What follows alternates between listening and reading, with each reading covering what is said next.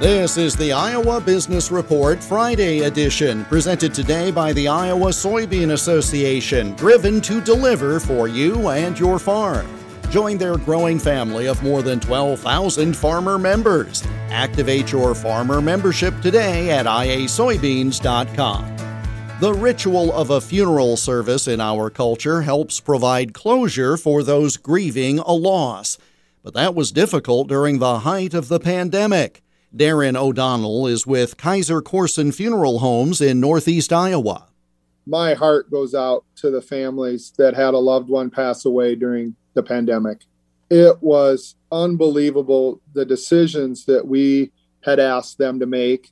We found families were asked to pick 8 people that could be at the funeral. It was at 10, the number, but of course it included a director and a clergy member. That was such a tough time for the families, and it was so spontaneous, some of the things, the changes.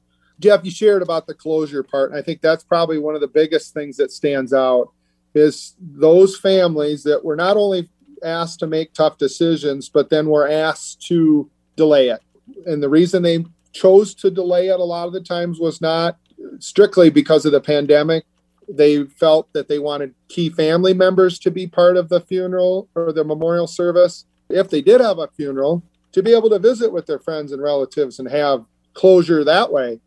More about the evolution of Kaiser Corson Funeral Homes on the Iowa Business Report this weekend on many of these stations. The Iowa Business Report is presented by the Iowa Soybean Association, powered by the Soybean Checkoff. I'm Jeff Stein for the Iowa Business Report.